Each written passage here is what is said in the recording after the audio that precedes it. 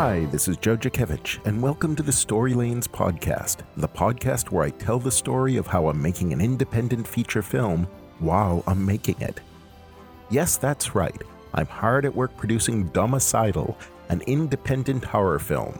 It's the story of a cantankerous feminist tech podcaster who is making a podcast about living in a smart tech home. But there's a problem. The house is haunted. Or so it seems, because all that smart home technology is controlled by a hacker. It's as if your worst enemy in the world controlled your Alexa. We've got a lot to cover today. Things are moving fast in Domicidal land, and I've got a lot to share. And the first thing's something you may have noticed. Joe, you say, what's this about Domicidal? I thought you were making a movie called Smart House. I was making a movie called Smart House. And now I'm making a movie called Domicidal. But that's okay because it's the same movie, only the name is changed. Why did I change the name? There's a couple of reasons. First off, did you know that there was a Disney live-action movie in the 90s called Smart House? Back when I started this project, I didn't know that. But then I started talking about the film to various people, and I found that I was getting a similar response from a significant number of the millennials that I spoke to. Hey, wasn't that a Disney movie once? I remember that movie from when I was a kid. So that was one strike against the name. Then I did a little research. Apparently, James Wan, the guy behind the Saw franchise, had a movie called Smart House in development. His Smart House didn't have much in common with mine. To quote the news story about it, Smart House is a thriller about a family in the Witness Protection Program, placed in the custody of a state-of-the-art autonomous smart house. When a group of assassins locates the family, the house goes into a lethal defense mode. Yep, that's not my smart house at all. Moreover, the news stories about Wan's smart house are all from 2017. Apparently, it's caught in what they call development hell, and who knows if it will ever emerge. I mean, they haven't even grabbed up the domain name smarthousemovie.com. I've got that. And James, if you're listening, if you want to buy the domain, give me a call. I'll give you a good price. So add it all up, and I was starting to have serious doubts about the title Smart House, which, let's face it, isn't that scary a name anyway. So I decided to see if I could come up with something better. I had some brainstorming sessions with friends and family, and I put together a list. I came up with all kinds of names. There was The Watcher in the Walls. There was Internet of Things, Never Alone, and Techno and Band Support. And I liked some of them, but I didn't love any of them. So I did some research. It turns out there's a word for smart home automation, and that word is domotics, which is probably a portmanteau of domicile and robotics, which actually sounds pretty good. Make it singular and I like it even more, domotic.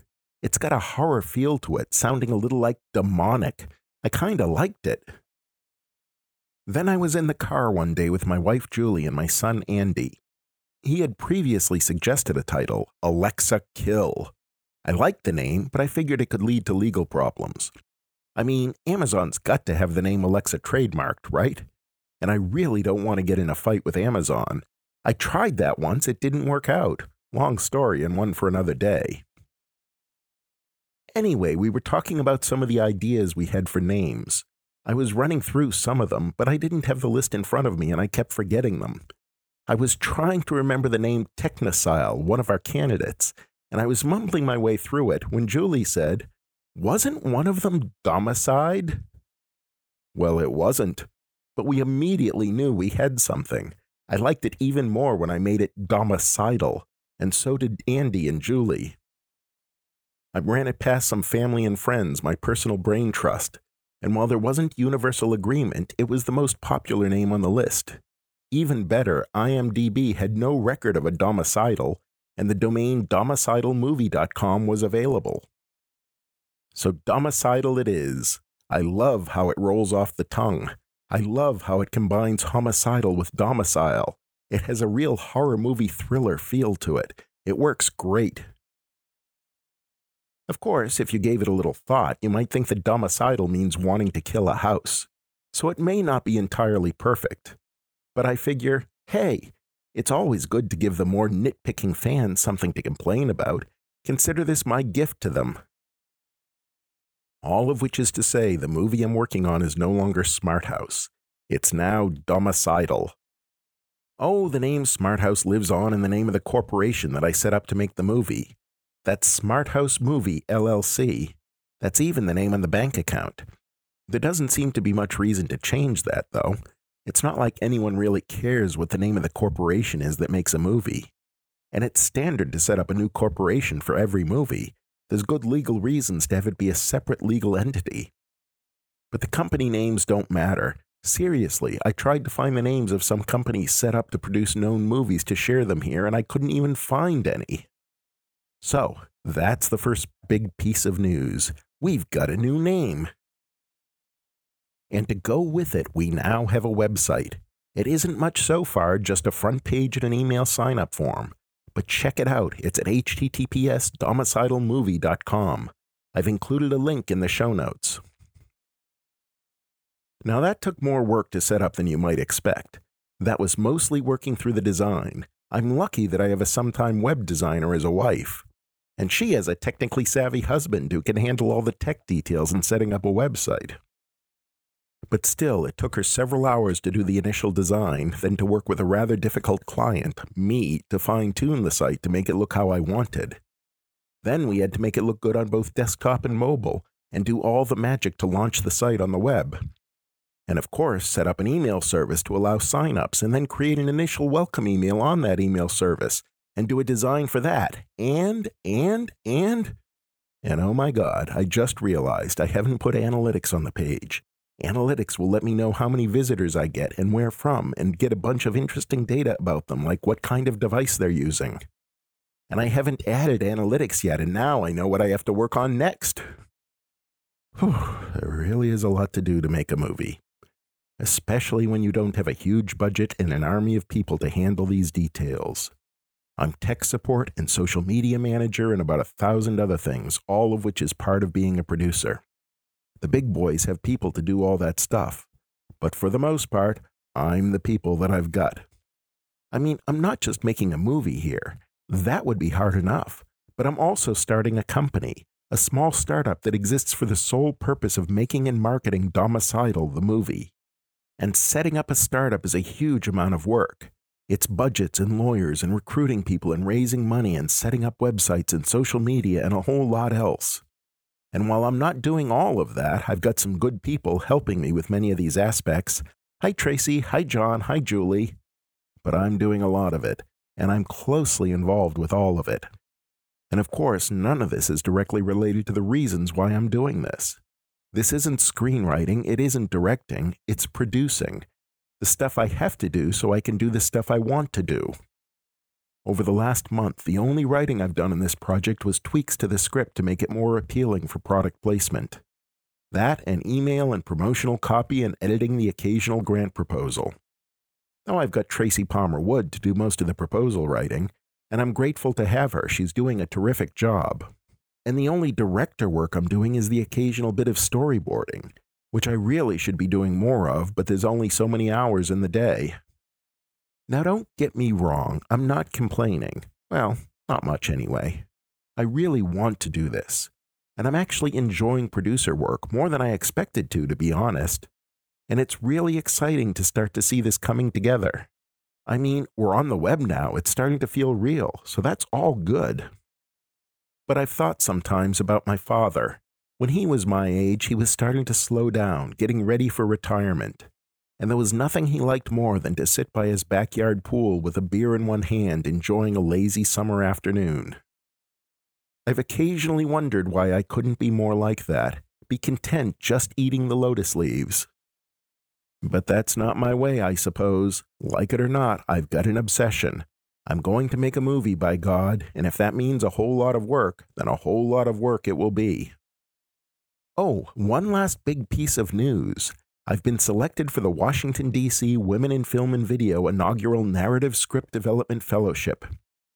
That means I'm going to be part of the first group of 5 filmmakers going through an intense program run by D.C.'s Women in Film and Video. Now that undoubtedly raises a few questions, starting with Women in Film and Video. Hey Joe, since when did you become a woman?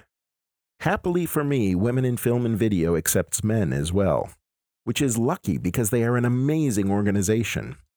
They're a film and television industry organization based out of DC. They run some amazing programs and have some amazing members, people at all points in their film careers, from seasoned professionals to amateurs working hard to break in. And their email list serves as one of the great film networking resources in the DC area. And another one of their great resources is their executive director, Melissa Houghton. And there's not enough words to praise Melissa. She's already been a big help to me. She knows everyone in film in the area, and she's great at connecting people. I've been a member of WIF for several years now, and I've met some great people, attended several great programs, and learned a lot. I can't recommend them enough. If you're interested in filmmaking and you live anywhere near Washington, D.C., or even if you don't, do yourself a favor and join Women in Film and Video. You don't even have to be a woman. Now, one of their primary goals is to increase the representation of women in the filmmaking fields, and I'm a big believer of that goal, happy to support it. I think women are woefully underrepresented in the film business, and I'm all in favor of everything that is going to change that. I've had women in key positions on all my films, and my first 2 recruits on this project are women, executive producer Tracy Palmer-Wood and art director Julie Jakevich. But WIF and Melissa also want to turn the DC area into a major filmmaking hub, which is part of the reason for this fellowship. And now I'm one of the fellows. I'm really quite excited about this. They've got 9 months of activities planned for us. Each month will be focused on a key part of filmmaking, bringing in professional mentors with specialties like assistant director, casting director, film financing professionals, and straight-out directors. The fellows will be meeting as a group with these mentors who will review our scripts and give us specific suggestions. Plus, there will be chances to work closely with the group to support each other's projects. I've wanted a peer group of filmmakers for a long time, and this could be it. I'm really looking forward to it. So that's been my March. It's been a month that included a lot of producing and not much writing or directing, but a month that included some real progress. And I didn't even get into the progress that we've been making on the fundraising front. No money in yet, but we've got a plan and we're starting to execute on it. So all is good. Check us out at storylanes.com. There you'll find links to the things I've mentioned here, including to the Domicidal website. And by all means, stop by that website. And if you are interested, subscribe to our email list. We won't swamp you with email, I promise, and for a while we'll hardly send you anything. But it will be another source of information about Domicidal. Just as is this podcast. And the podcast will be back, probably in a month, maybe earlier if I find the time. Until then, this is Joe Jakevich for the Story Lanes podcast. Talk to you later.